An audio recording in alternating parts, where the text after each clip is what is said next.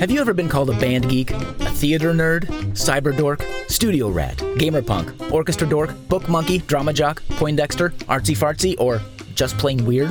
Well then, welcome to Art Nerds. This is the podcast where we sit down with our nerdy friends, embrace our inner geek, and celebrate our art.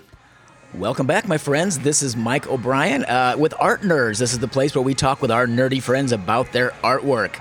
Today, we are coming... I'm sounding so professional radio today. We are live at the Espresso Royale here in Champaign-Urbana, Illinois, with my friend Katie Newhouse. How are you? Hi, I'm great. How are you today? I'm doing well. We had a little bit of a confusion this morning getting here because there's multiple coffee shops named Espresso Royale. Which you would think I would know having lived here my whole life, but this is the one I drive past. We just actually had an art show right across the street during Boneyard, so I was super aware of this location. So I stared at the coffee from a distance. Either way, it works out. Anyway, so Katie's here to talk about her art. Katie, what is your art? So the medium that I primarily work in is acrylics. But I've dabbled in oils and watercolors and things like that. Primarily, I like to focus on color and shape. Subject matter isn't like a hard and fast thing for me, although I do a lot of animals, do a lot of portraits. This is going to get fun real quick. Yeah. So you consider yourself a fine artist, paint on canvas? Yes. Okay. Yes. Yeah. But, really, to me, art, I think the term fine art is really, it's a little bit tricky to me because I feel like it puts certain types of art up on a pedestal that are great, and I love them. I am the first one to admit I am a Renaissance art nerd. I am. Right, sure. I love it. I love Renaissance art. It's full of symbolism and it's just beautiful and this great thing. But that's not all art is. And I think that when we talk about fine art that's specifically painting on canvas or whatever, that's great and I love it and it absolutely is, but it discounts a lot of things that people call craft arts. Okay. And I think that those are just as legitimate. I mean, realistically, if you look around us, the building that we're in, the interior design, that's art. The chairs that we're sitting in were designed by artists. Everything we interact with is art. And so I love my canvas painting, but I also try and keep in mind that's not the end all be all of right. Oh, that's for me. That's a great start. I mean, it's a great definition. I mean, I use the term fine art because I come from a very academic background. Yes. I have a PhD. I'm an academic. I've been a teacher for years at the college level. So the term fine art is just part of the vernacular out there in that little ivory tower. Well, and let me ask you, does that, in your mind, the term fine art, sound very ivory tower to you? A little bit. I don't. It's funny because I'm the first one to admit that I can be a bit pretentious. I kind of love my pretension. Hannibal's my favorite show. We were talking about my artist tag earlier. As long as you lean into it, that's fine. Yeah, but I know that's what it is. I kind of I enjoy it. It's the aestheticism of it. But the company that I started during Prism Studios during the pandemic, a year ago almost, here in a couple of months, it was all predicated on the idea that art education, while highly valuable, you learn a lot. So I went to, when I graduated high school and I initially went to college, I also majored in fine art. So for 1 year. And it ruined it for me. I quit painting. I quit drawing. Really? I did. Why? Well, in part, I think it was because I was working 2 jobs while I was a full-time student. Oh, sure. Which I think most people can really identify with these days. That's a very practical reason, yeah. And so it was just exhaustion. But it was also, I remember a teacher at one point saying, you don't go to school to learn how to make art for you. And there was very much, this is right and this is wrong. And I can appreciate the necessity of certain background information, certain techniques when we're talking about line and color and shape and form. They're valuable, but they're not hard and fast rules. And when you start looking at art, because again, I think people look at Renaissance, again, this is my pretension, they look at Renaissance art and they think Michelangelo and Da Vinci, yeah. and they think that's the art, that's the thing. The pinnacle of, That's the only way to do it. But that is very Eurocentric. It's very, I don't want to use the word closed-minded because I think that that's not necessarily the kindest way to say it, but when you start looking at art from other cultures, absolutely, no. There's so much more to it, right? And like I said earlier, I come from a very academic background in the whole thing, so all of this rings not true but familiar, and part of this podcast is breaking down those things that you're talking about. I want all art on the table, and to call it art and love it and appreciate it. So thank you for all of these comments already. So in terms of what you consider art, there is no difference between craft and art and hobbyist stuff. Not necessarily. I think that, it depends on what aspect of art you're looking at. So if we're looking at design, no. I don't think when it comes to design, it takes, in my opinion, as much skill to design a aesthetically pleasing and functional piece of furniture as it does to design a canvas. Sure. That is a skill that does not it transfers. It's the same thing. Now, I think then when we start talking about intention, are you trying to tell a story? Are you trying to share a viewpoint? Are you trying to sell something? Are you trying to what's your statement? And I don't think any of those things there's a hard and fast, well, this makes it art and this doesn't. It's very much like a sliding scale, Yeah, right. No, that's very interesting. And when you think about, people love to talk about Duchamp and the banana duct tape to a wall, right? People love to bring that up.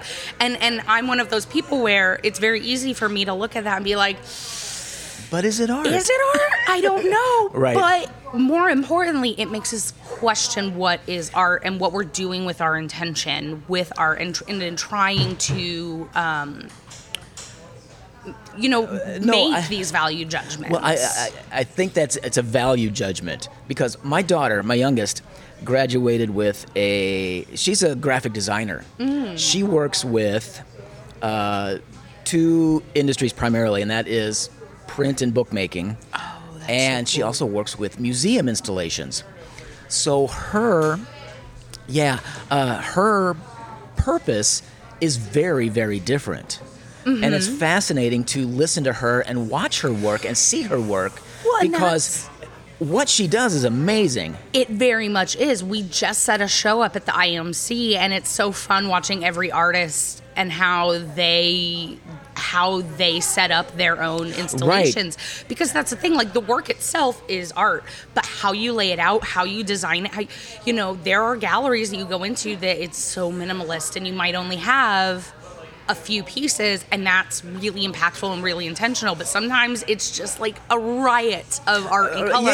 And that's also a valid way of telling a story. Right. And it's just a different story, right. And I love that about how flexible it is. Yeah, and to listen to my daughter talk about it, and she also does her own artwork for herself. She has found Sculpey.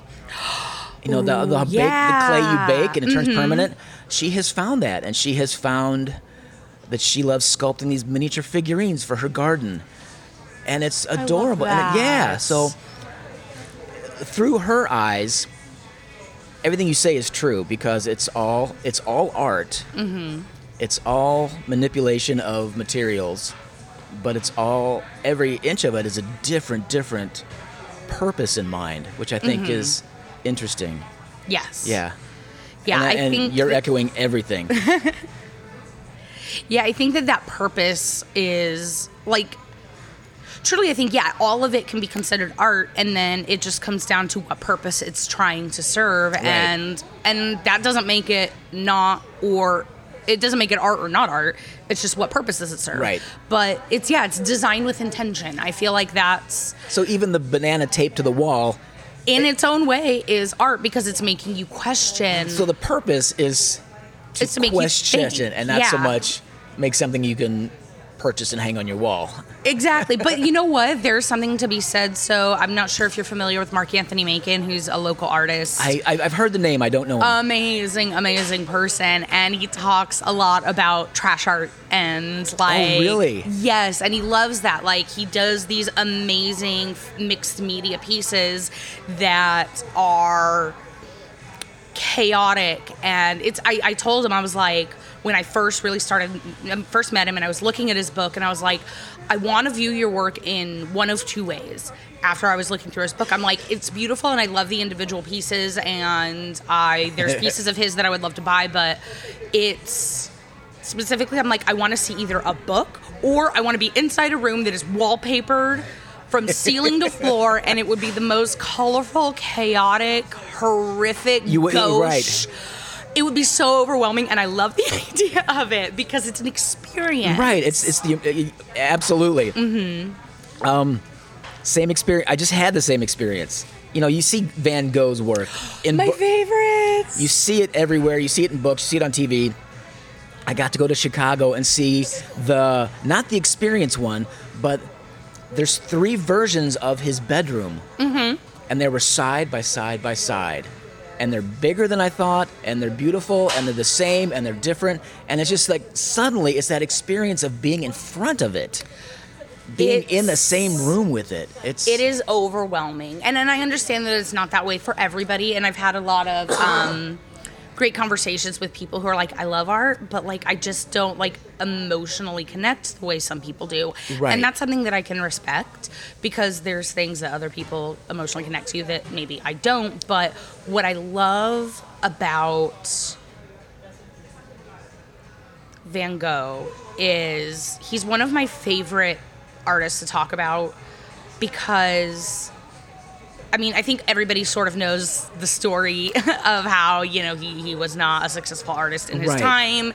He dealt with mental health issues, which was not uncommon for oil painters at the time, or, you know, hopefully not so much now that we have a better understanding of what's in the oil paint. What's in the oil paint. But, you know, he was this highly, highly talented person that in his time, people just weren't... I don't know if it's that they weren't ready for it. I think that it's kind of common. It seems like in the art world where it's not until after you're gone that people start to. It's too easy to see. It's too easy to judge the work because the artist is standing in front of it. Yes, and to be honest, I do think that's a little bit of like a societal failing of ours in that we look at artists as we want to consume what they produce without necessarily respecting the time and effort. Like I saw this really great meme the other day where it was like one of the most important things for an artist is time to just sit. Oh yeah, Just sit in quiet and not have to refuel of so. Yes, and to just think about it. Like I was the other day, I was trying to start editing a piece that I was working on, and my husband was hanging out with me because I was like, "Come hang out." And of course, I say, "Come hang out," and that means to him that I want to hang out. And so he's talking D&D and telling me all these great, you know, new character ideas, which I love because we play and I love that. But I'm like, you know, your head's like, not there. I was like, I need you to be quiet because I have to think. He's like, I thought you were just painting. I'm like, and once I start, I love to turn my brain off and just enjoy the physicality of it. But you need time to just sit and be with it. And I think that we live in a society that so highly values productivity that it doesn't necessarily recognize that in order to be productive, you have to have a way to open yourself up. And that's one of the things that, like, with Prism we do, for me, is great because I do really well when I'm painting with other people. Okay. And the thing that my partner didn't understand was, I was like, you need to understand, when we're talking and we're hanging out in a group and I'm painting, and it's the best way for me to paint is when I'm surrounded by other people, is that I'm in and out of that conversation. Like, right. And all of the people that I usually paint with, they're like, oh yeah, I'll just like, Katie just disappears for like 30 minutes, and She'll just says nothing. And then all of a sudden, like, I'll run my mouth for 30 minutes. Right. And, but it's almost like I need that little bit of distraction in the community and in the other voices and in all of that in order to offset that lack of quiet time. And it allows me to like distract my brain just enough that I don't overthink. Okay, now we're getting to that. Yeah, like it all has. It makes. There's a method. There's a method to the madness. There's a method to my madness. Okay. But really, that's what it is, because one of the hardest parts with making art, when you talk to almost anybody, it's getting started. It's that blank canvas. It's weird. It's that overcoming inertia for me. It's just, it is. I gotta get off the couch. I gotta get downstairs in front of the workbench and decide on something. What am I going to... Yeah, the other night I was sitting there with like 3 or 4 canvases, just staring at them like, I don't even know what I want to work on, but I know I want to work. Yeah. And that's why, and so like talking to Katye is so much fun. She comes over all the time and we paint together. My basement is like a constant rotation of people coming over and hanging out in my private studio, right. And we work together because that communal aspect of making art. And people don't necessarily think about it, but even Van Gogh, like there were art groups, like he was close with Gauguin and with other artists where they worked together. So this notion of the artist alone in their room is bunk, for you at least. I think that has its place for some people, because not everybody, to be fair, is social in the way that I am. That being said, I think the thing that is bunk is the idea of the suffering artist. Right. As somebody that has dealt with mental illness my entire life, I don't need to and shouldn't have to suffer to make good art. And I don't, and I think that that's something that I'm really trying to combat is... It's okay to like come in and be happy and have fun, and it's okay to make maybe dark art and still be a happy person. That's a thing that you can do. That is an aesthetic choice. That is a style. It doesn't necessarily mean. I mean, look, I have a lot of really dark work. A lot of people have said, but I'm a pretty happy person, I think, and that's okay. It's an aesthetic thing, right? But I don't need to be suffering internally in order to make quality art. And I think that is because so many artists have suffered. And honestly, a big part of that, again, is being poisoned by literally poisoned by the toxic chemicals, historically. Right. A lot of artists did suffer quite a lot. And I think that because of that, we have this tie that's necessary. We have this stereotype that is lingered. And it's unnecessary. We're social creatures. We're animals. We are primates. Well, I think artists more so. Yes, absolutely. Because there are artists that are this way where they're so internal and they don't use... Agreed. We're not discounting that. I agree. But primarily, like, we get very boring as people when we're in a vacuum. We do. Like, it's boring. I enjoy the challenge. I enjoy the input. Like, I ask on almost all of my pieces, I get input from friends and family, and because, like, I want to make it, I'm making art for me, but I want to make art that touches people, and to me, having that sort of input is, I don't know, it's fun, and we do a lot of, like, collaborations, too, right. because I mean, of that. that input is necessary. I mean, again, my background is performing arts. It's art by committee. Yeah. All the time. And we have to agree on a certain percentage before it's torture. So yeah, I get this impression that when you're painting in your basement with friends sitting around, is that the fuel that comes to the canvas that really is. Or is it just opening up the conduits, opening up the pipelines to let things flow? Because I'm going to talk in images. Yeah, which I love. So your brain as an artist, when you're alone and not working, it gets congested and tightens up, and I get distracted by things, my phone and the temperature of the room, and like I get so in my head that like any little thing is distracting. Right. Every itch on your elbow. Every is just, itch on my elbow, God. and it doesn't help that like a lot of times especially in the past, I don't get to start painting until late in the evening because of life. And that's when, my ADHD medication starts wearing off, and then I get more and more distracted, and then I get tired, and, it's... And 2 days later. And then 2 days later, it's like, oh, yeah, I was going to finish that. But, like, when you're with people, it brings... There's a relaxation. An energy. The way you talk. It brings a life. It brings, and again, just enough distraction that I can lean into the physicality of it, because painting is physical. It's a very physical act, and it's one of the reasons I personally struggle with digital art. I love digital artists. I so respect them because I struggle to connect because I can't feel it. Yeah. And I know they make these new pens that are way better and they like are more accurate and it's better, but like feeling the paint, like I paint with my fingers. I finger paint. I paint with sponges and with bubble wrap, and also like traditional tools are great, but like I'll paint with anything because I want to feel it. I want to like get those chewy, crunchy sort of textures. Yeah, again, back to my daughter, the graphic artist. She can do 99% of her work on a computer, whether it's the laptop, whether it's her tablet with the pen, and she creates amazing stuff. It's insane. Yeah, and I envy that because I can't do it either. We have another local artist. His name's Christopher Remy, and he's just making it out onto the art scene. He had his first art show during Boneyard at Soul Care and sold some work at his first show. It was amazing. And he does digital work.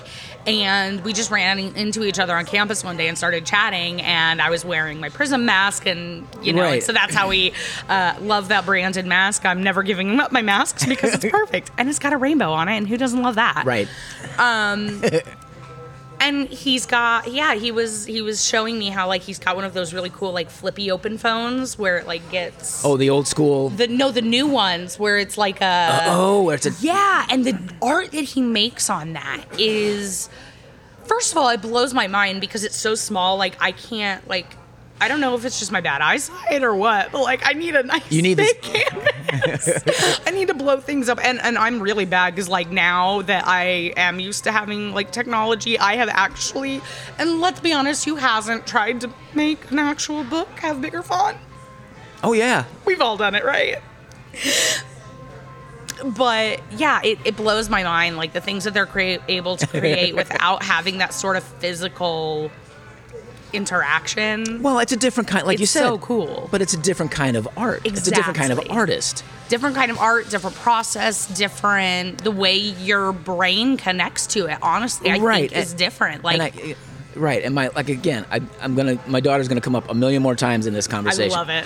But she thinks in that 2-dimension, and she's capable of it. And she's brilliant at it. Me, on the other hand, get that? Yeah. I can't because I'm a theater artist. I think in set design. I think in dimension. I think in movement and on all of it work.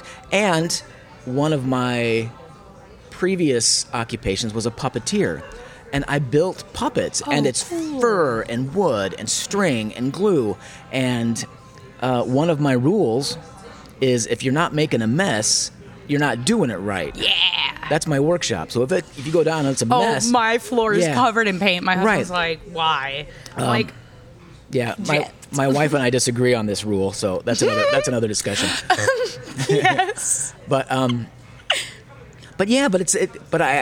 understand the notion of the tactile nature of certain kinds of art forms. Well, and it's interesting too because you talk about like 2D versus 3D, and like I've spent a lot of the last year focusing on portraiture,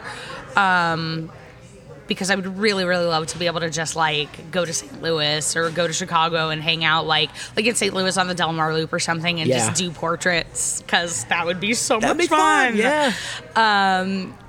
And so I've been working on them, and like when I do it, I think from like the skull out, and it's so funny because it's very much like sculpting to me. And so and sometimes with art it is a very 2D thing, and it's very cool, but then sometimes like for me I approach it from like this inside out where you have to like build it up, and thinking of it in terms of like a 3D like modeled object, and I think of it like sculpting, and it's so weird, but like it works, right? And but it's fun to hear because you starting to recognize your own process. Yes. And I've met some artists who haven't gotten there yet. It takes a while, and I think part of it is a lot of artists feel, self-included, feel sort of this, I want to have cohesive work, right? I want to have work that, like, you look at Van Gogh and you know it's Van Gogh. When I see modern artists that mimic the style, I'm like, that's clearly like somebody that like, and not that there aren't lots of different artists that did, and he wasn't the only one that had that style, but you can definitely see where the inspiration comes from. Right. It's hard because you want to feel cohesive. You want to feel like people can look at your work and recognize it as yours.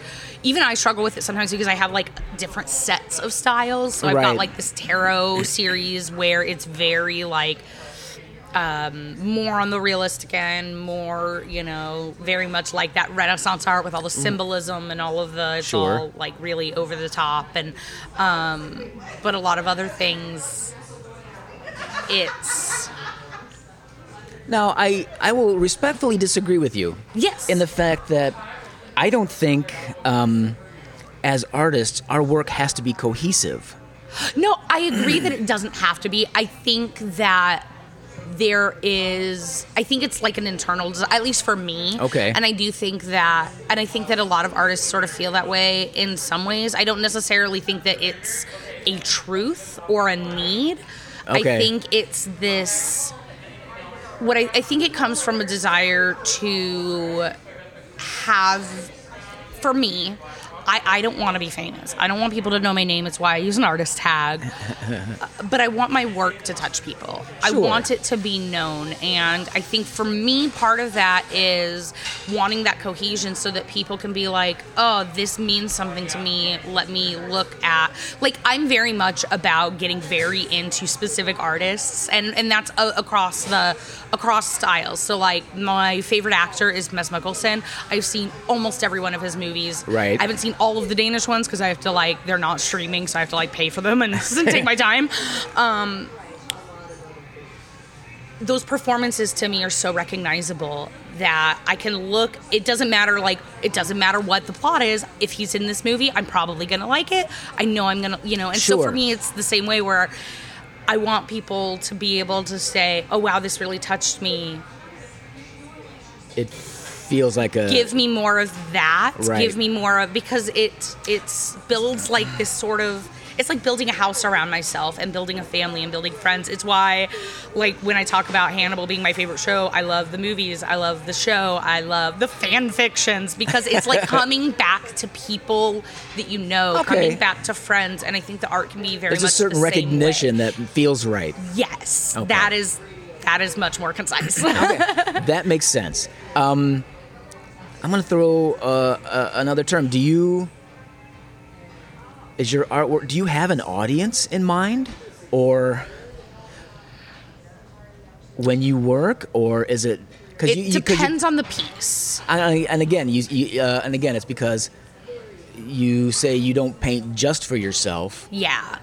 But you do paint for yourself. I do. But is there an audience? I mean, you've constantly said you want to touch people, which I think is inherent to most every artist. You know, there's an expression, there's something I gotta...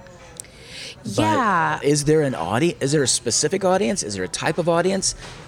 Honestly, I've noticed more and more that I make art for other artists in a lot of ways. Really? I pointed it out, I think it was to my mom recently, where I was like, no, to be honest, like, I've probably sold more things to, like, other artists or bought work from... She's like, so you all just buy each other's work? I'm like, yeah, pretty much. Oh, heck yeah. Like, that's what we do, because we see...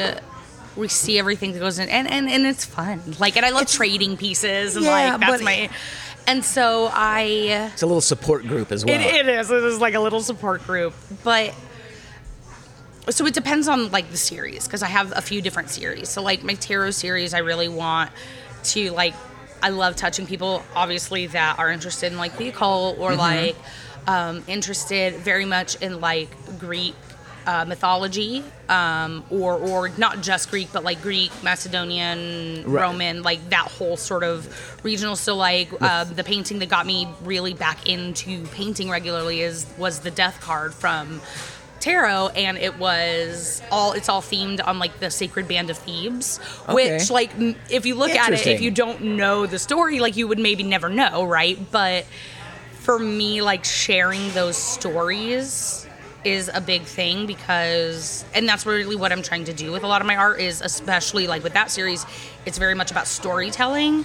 I do have a lot of just like fun animal art. It's colorful, it's bright, it's less about subject matter and more about shape and color, and I love color, I love texture. I love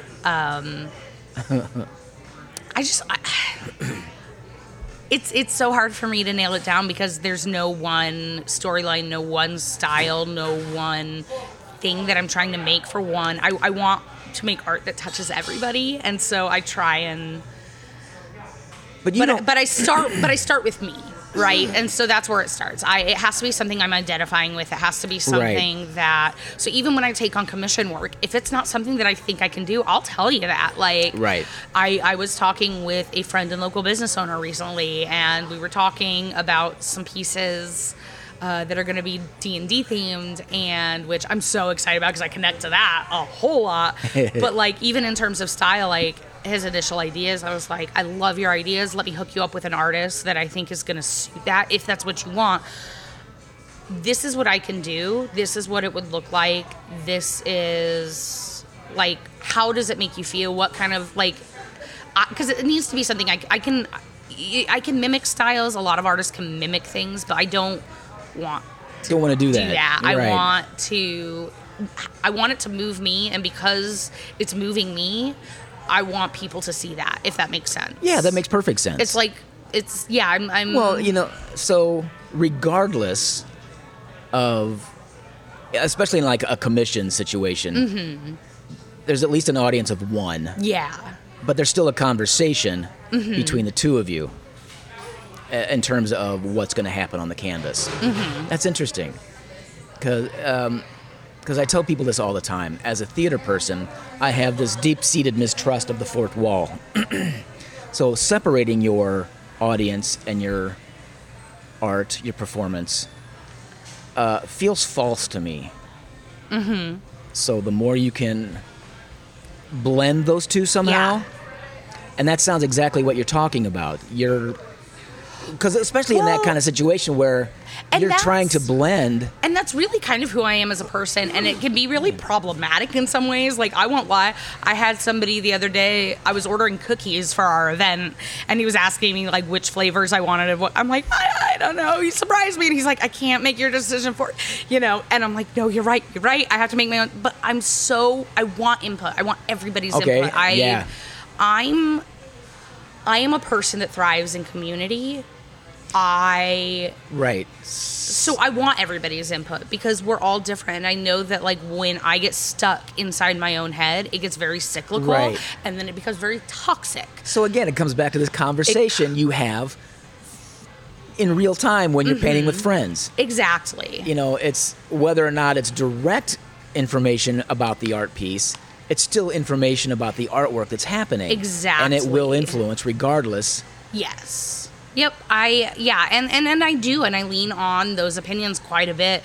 And it's not so much, like I do things exactly, the way somebody says, but like I use like my husband's a huge input person, where I'm like, I feel like it's almost done, but it's missing something and I don't know what. And he'll come and just be like, it needs a crow. Or like, it needs a this, or it needs a that. Okay. I'm like, oh, perfect, yes. So, or I'll use tarot cards for that. Like, if I don't know what I want to do, that happened with this great identity piece that I did for the Boneyard show at Soul Care, where I knew it wasn't finished and I was just stuck. And I'm like, this is supposed to be about my own identity. Like, I really need to try and not outsource too much because I want to try and keep it very pure because I'm trying to tell my own personal story. And I was struggling.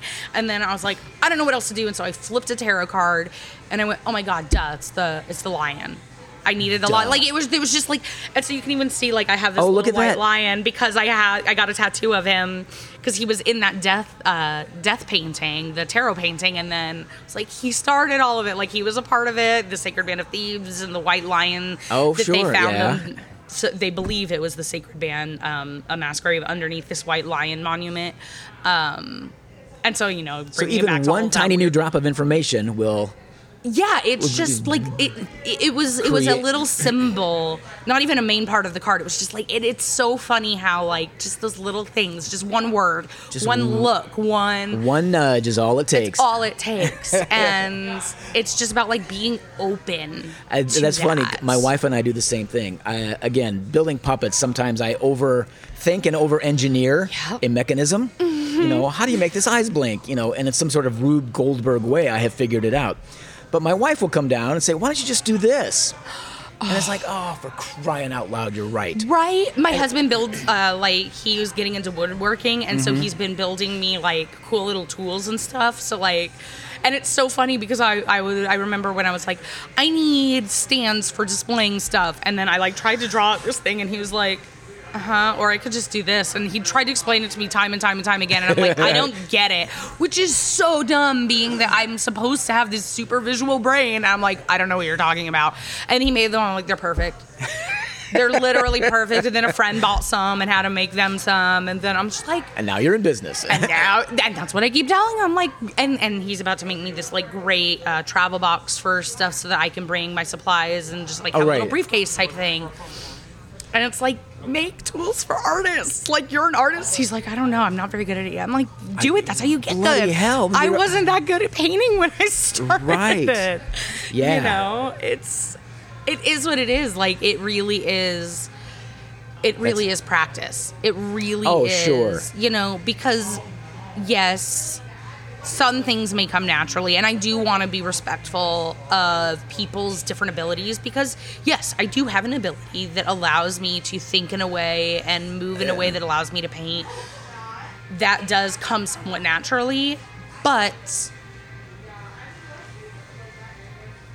it still had to be trained. Oh, yeah. And 9 times out of 10, when people say that they're not good at being at art or they're not a good artist or they could never, they always say, oh, I can't even draw a stick figure, or all I can do is a stick. It's always a stick figure. You ever notice how it's always a stick figure? And then it's like, okay, well, let me introduce you to Keith Haring because he is this amazing American artist who, guess what? They were basically... He outlined the stick figure. Yeah, but it was... And I remember in high school, like, when I first learned about Keith Haring, and we ended up doing a big mural of his in our art room, and, like, because it was something that everybody could come in and partake in because of the style of art. We essentially were able to, like... painting by numbers. Myself and the art teacher, like, got it all laid out, and then everybody in the school was able to just come in and paint. And how wonderful is that even at the high school level, even when we have limited tools, limited education, we have students that, you know, because I went to a small school, and this famous artist was able to inspire, and they were all able to and actually partake. And so it's like, you don't have to be able to paint like Michelangelo to be a good artist. Like, yes, I admit that I have a soft spot for that type of art, but that is not all that there is. And frankly, sometimes it gets to be a little bit like, you want to branch out, you want to have more, you want to expand those horizons, because again, when you get so insular and you stop doing that, it gets kind of boring. What I find myself meeting those kind of people who, nah, this, nah, that, probably not. Eventually, if I talk to them long enough, I will catch that idea coming out of their head. Like, there's your art.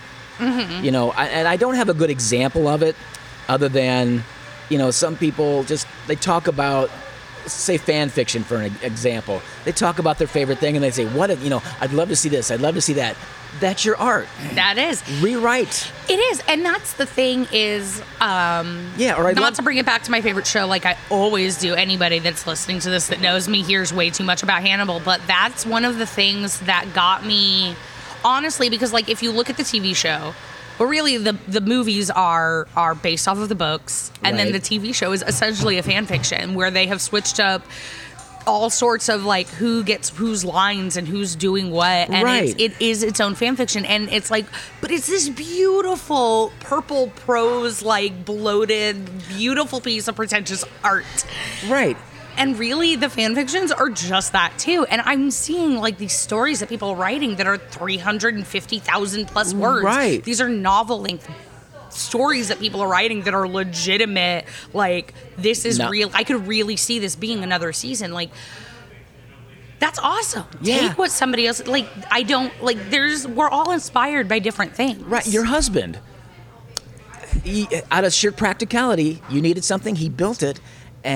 But he did it in his way, and that's his art. It's so much better than anything that I could have That's his art. It is, and it's a very practical, useful. It's like a chair. It's like a table. Right. It's like, and we're back to that argument. And I love that because I can't do what I do as well as I do it without that support. Without those tools that he is capable of producing. Yeah. And I'm just not, like, I can use power tools, I can build stuff, but very much like you, it's very Rube Goldberg. Like, I always go too far.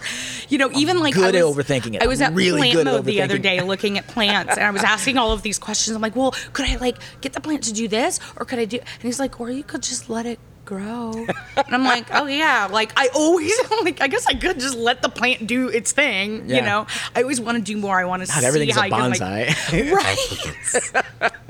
But I want it. Oh, come on. Everything has to be an art project. Everything. Okay. Tell me about Prism. So Prism is basically, we're pretty flexible. So Prism Studios, it's an arts initiative that I came up with on Half Christmas. I even remember the day we were on our way home from a Half Christmas party, because we should all be celebrating Half Christmas. It's how you drink eggnog in the summer. It's the only way. It's a great idea. And I'm that person my whole life. I've been, we should start a business. We should start a bar. We should start a game shop. We should start this. We should, because everybody kind of grows up, I think, in America with this idea of, I should start a business. The entrepreneurial dream. Yeah, right. And, it was always like, yeah, that's a great idea. We should call it this. We should do that. And it was never serious. And then I just remember I was in the car and we were turning on to Prospect. I remember the light and I went, I should open up a studio where people can just come and like make art. I was like the Pottery Place, but with other types of art. So like if anybody local hasn't been, the Pottery Place is so cool. You can go. It's a lot of fun. And the you just buy the already made pieces, because like I'm a terrible sculptor. I want to be a sculptor. Right. I love I'm just not. I struggle, and that's not your art. It's not my art, and that's okay. But you get to paint it, and I love that. That is your art. That is my art. And so I was like, you can just come in and do stuff. And so we offer like paint and sip style classes, usually on request. The thing that I really had in my brain, and it's been the thing that's taken off, it's called Paint at Your Pace. And it's just getting people together in a room where we provide all of the art supplies, and you pick out your canvas size, and then we just hang out and make art and paint, and everybody paints at their pace, and you work on whatever you want to work on. And if you have questions, we have artists there that can help. If you need ideas, I have these crazy word searches I've made. I've got, all sorts of weird. I love playing the 3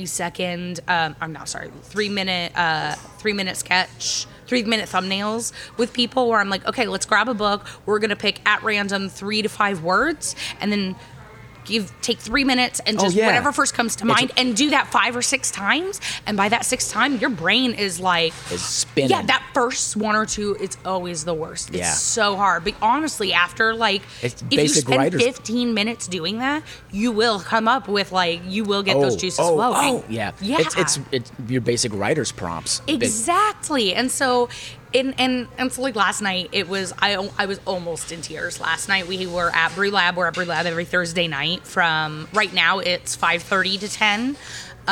because it's the summer hours, and so we opened a little earlier. And we had 2 different groups in that they didn't appear to know each other. They were sitting at different tables.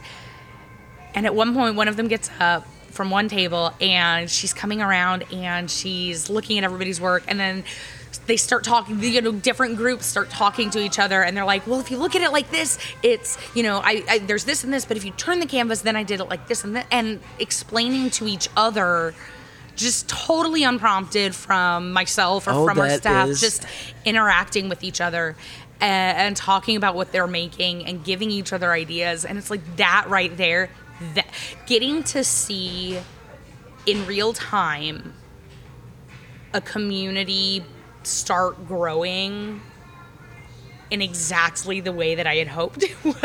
Like, it's a really, really rare gem. It's a really rare benefit. I don't know that many people get that opportunity to really witness that right, but in real time. It sounds absolutely heavenly. It is. It's, and it's so funny because sometimes people come in, and like we had one person come in last night. They were like, hey, I'm a digital artist.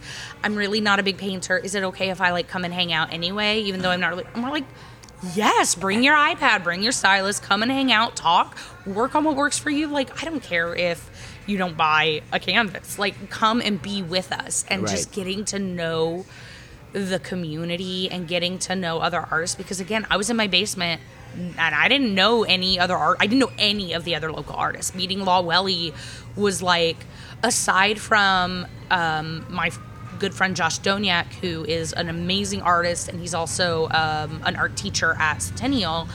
I didn't know any artists. We didn't talk art. I didn't have any sort of input. It was all like sort of online stuff, and like it's hard to, those established communities are kind of scary to get into. Right, and it's hard to find your little people. tribe. Yeah, and so just seeing that, and it's so cool in particular at Brew Lab, because I think as a townie, I grew up with a very specific idea of campus.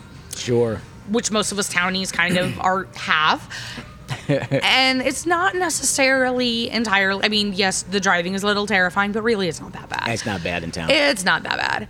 But the thing that's so cool, my favorite thing about being on campus right now is students walk by and there's this big, beautiful window at Nutricycle, so everybody can see what we're doing. Right. And I can just smile and wave at them, total strangers, and they smile and like come inside. I'm like, what's going on here? If I did that downtown, people might think I was a little nuts. Yeah. Like, let's be honest. Like, hi, and like, and they do. They'll stop and I'm like, hey, have some stickers. This is what we're doing. This is our QR code. It goes to our calendar. Like, no pressure, but like, throw it on a notebook and, then you spread the word. Spread the word. Like, and we're here every day. Come back, or we're here every Thursday. You can come back. We're here every third Saturday, and just the interaction of the students. They want to be involved. They want to meet people. They want to do things. They want to experience stuff, and that is such a beautiful experience, because I have this really kind of negative view of campus because I grew up very privileged. Frankly, I grew up in Ogden, in a small town, and your traditional sort of house with a big yard and all of middle that class stuff. Very yeah. And getting to experience so many amazing people from different cultures, from different countries, from different. So Prism does this. Yeah, that's really all we want to be, is just like a space that. So one thing that I like to say is I'm not an educator, I'm an encourager. Okay. I'm not a teacher. There are things that I can teach. There is knowledge that I can pass on, and I can pass it on in ways that work for some people. It may not for others. That's why we're working with other artists who teach differently, who can explain in other ways. But you're providing a safe space for us artists and us newbies to this type of art, or you're providing a safe space for. And that's really what it is. I want a place where people can go that they don't feel like they have to get it perfect right off the bat, where they can experiment, where it can turn out badly and you can scrape it off and start over. That's the best part about acrylic paint, is it's not like watercolors where if you make a mistake, you can't hide it. You can hide it. You can cover it. You can scrape it off and start over. I have a whole series of paintings that are called my Sonny's paintings, because they're just paintings that I didn't like how something went, so I threw some sunglasses over the part that I didn't like. And that's all I did. That's the only thing I did, and now it's part of a series. And people are like, how did you come up with the idea? I'm like, I didn't like the eyes, so I hid them. All I do is... And that's art. That's art. It's me hiding the things that I don't know how to do and finding new ways to do them. And that's so art. Much fun. And that's art. Oh, my stars. That's so good. And yeah, and providing a place where, we're not going to, we keep a really close eye on what's going on with COVID. So we try and adjust that way. We always try and adjust for weather. We try, I have no issues. And I know that this probably doesn't always make me come off as the most fun person or the most, I will, if somebody's using language that I think is being unkind, I'll say something, because I don't know who, And again, the safe space. It's about curating a place where people can feel safe enough to let down their guard and create. Thank you. Yes, I had a different phrase in mind, but that sums it up perfectly. Because you have to feel safe to be creative. Right. And I think that we forget that a lot, that just as a society, that when you feel unsafe, it's very hard not only to be creative, but to do much of anything. Yeah, agreed. There's a really great comedy special by Moses Storm that called Trash White, where the very opening is crazy always beats scary. And he talks about how growing up in poverty, it's so much easier to deal with the craziness that you create for yourself than the absolute abject terror of what it's like to grow up in true poverty. Right. And it makes perfect sense to me when you're so anxious, when you're so unsure, when you feel like you're being judged, you feel like you're being looked at. It's the most terrifying thing to start. It's so hard to be genuine when you're second guessing everything you say and do. Right. And that's what I love about like Paint at Your Pace versus, and again, we do offer like the paint and sip classes. I enjoy those. But no matter how much I open it up with, these shouldn't all look the same. I don't want all of your paintings to look the same. I don't want it to look just like mine. I don't want them to look like each other. It should have its own style. I'm just giving you stepping stones. Play with it. Change the colors. Ignore me entirely and add an alien. Like, I don't care. Like, make it yours. But unfortunately, I think we're a little bit pre-programmed to compare. I don't know where that comes from. I don't know if it's a pre-programmed thing or if it's societal. I'm sure it's a societal thing, but I think that might be another podcast entirely. That might be a whole nother conversation. That's because fair. I think that I agree with you, but I think we could be here another 2 hours on that one. Agreed. But that's sort of the beauty with Paint at Your Pace, is by just encouraging people to work on whatever makes them happy. And I think that's fantastic. It's so much fun. I think that's fantastic. And I just get to see some really cool art. And like, I really want to start getting, I need to start like getting like a name list, because we have these people coming in making amazing things. And so I really want to have like an end of year art show where like, oh, what a grand idea. Right. And just contact all of our customers that we've worked with and be like, hey, all of those pieces you made, if you want, we're going to have an art show, bring them in and display them, and we'll do it at the IMC. Right. And like, it'll be awesome. And I'm so excited, because I think that's a genius idea. Well, and so many people think that their stuff isn't like good enough, and it's like, it is. It is. It is good enough, and I promise you that even if you only touch one person with your work, you've made a difference in somebody's life. You win. Yeah, that's a win. Even if you make a difference in your own life, that is truly the thing. If you can make something that touches you and makes you feel proud, feel good, and it's hard to do with art, and it's taken me a long time, and it's taken me a lot of sitting with my art and hanging my own art up in my house and being forced to look at it every single day. Hard to do. Right. It forced me to start appreciating what I am capable of.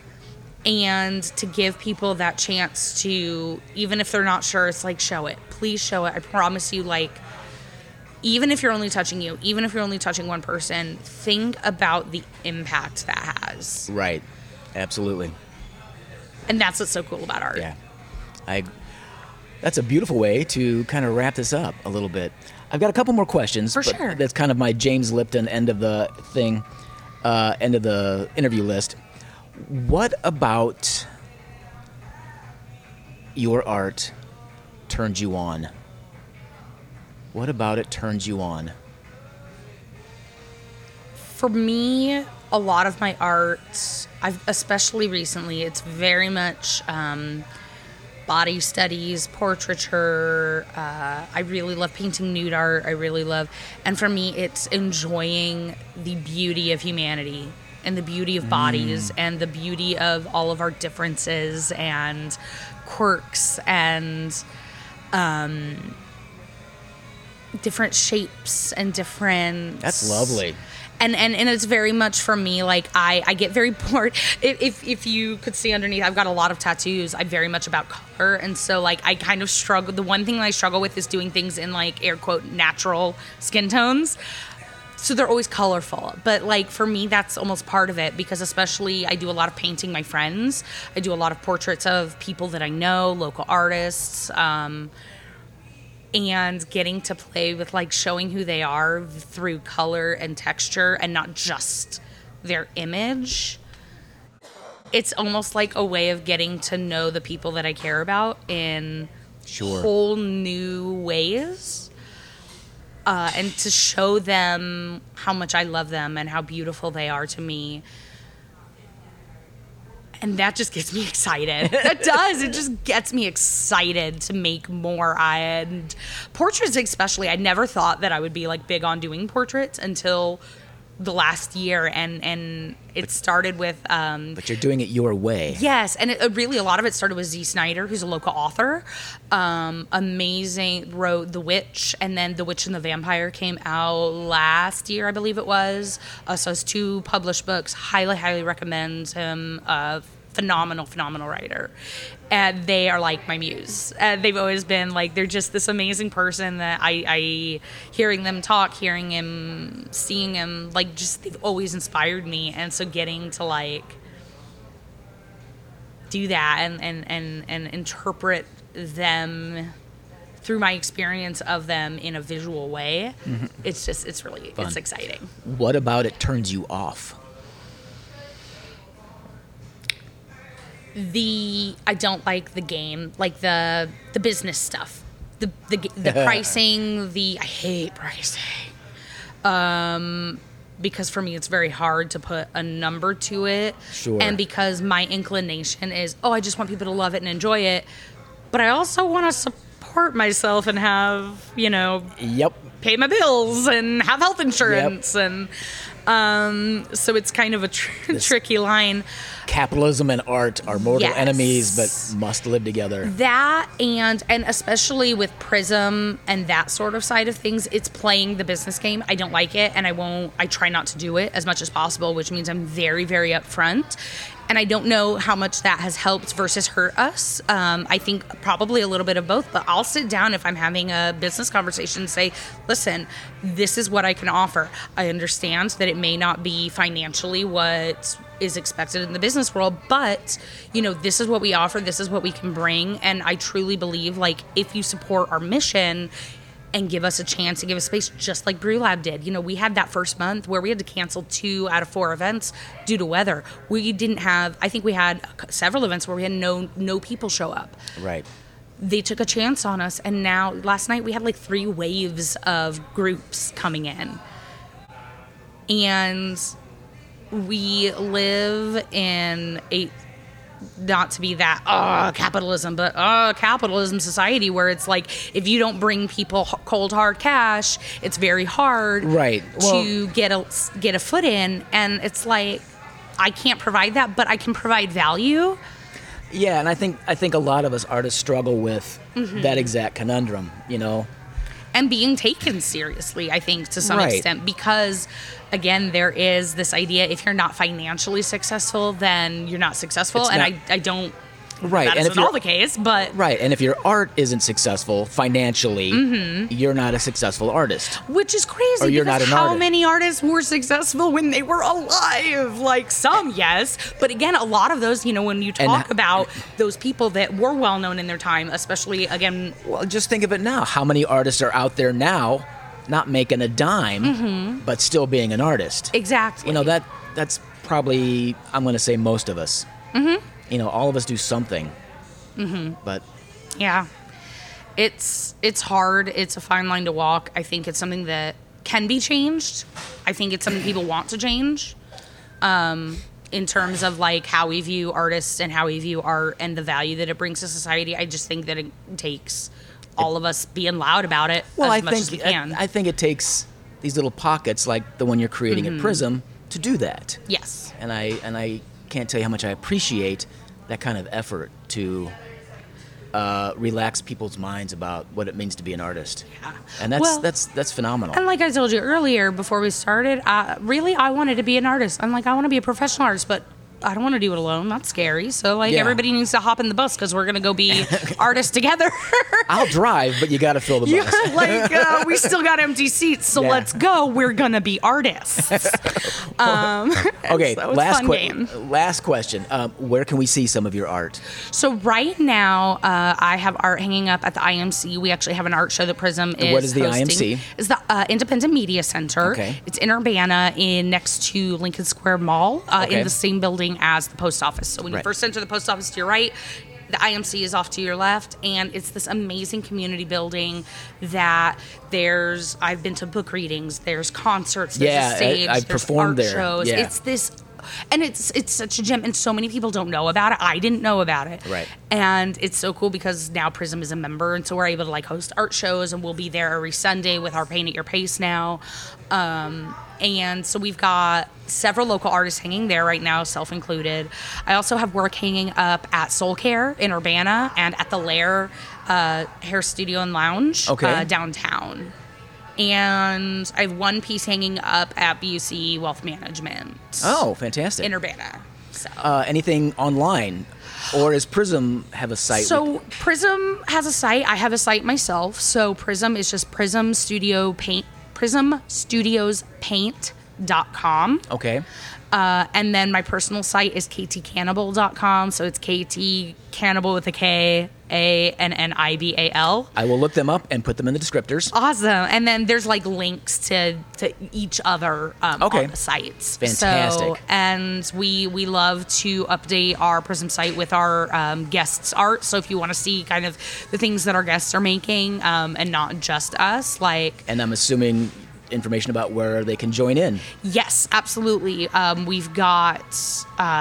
currently, we are doing 2 regular events a week. So we are Thursday nights at Brew Lab from 5:30 to 10, and Sundays at the IMC from 2 to 5, and then at Brew Lab every 3rd Saturday of the month. And that's a really special one to me because the coffee shop actually stays open with us on that particular day. Usually it closes, and then we just have that side room. But on that 3rd Saturday, the 10% of the coffee sales go to the Trevor Project. Oh. And so it's called Queer Coffee, and it's just, Yeah. and you don't have to be, queer, be an ally, be anybody. Come hang out. A lot of it's fundraising, and Right. it's just, again, community and being together and Right. letting people know, like, just providing those spaces that people are going to be able to come and feel safe and. But yeah. And yeah, we've got all of that listed on our website, and you may start seeing like little flyers and like stickers around town. We're big on QR codes because like it's the easiest, fastest. Just snap Sure. a QR code and then save it. So if anybody wants stickers, you can get those for free at Art Coop at Lincoln that's- Square. We've just got a bunch of stickers with our QR codes that are sitting up at the counter that are free. So if you're ever curious and you don't want to have to like look it up, if you're there, you could always grab one of our QR codes there. Cool.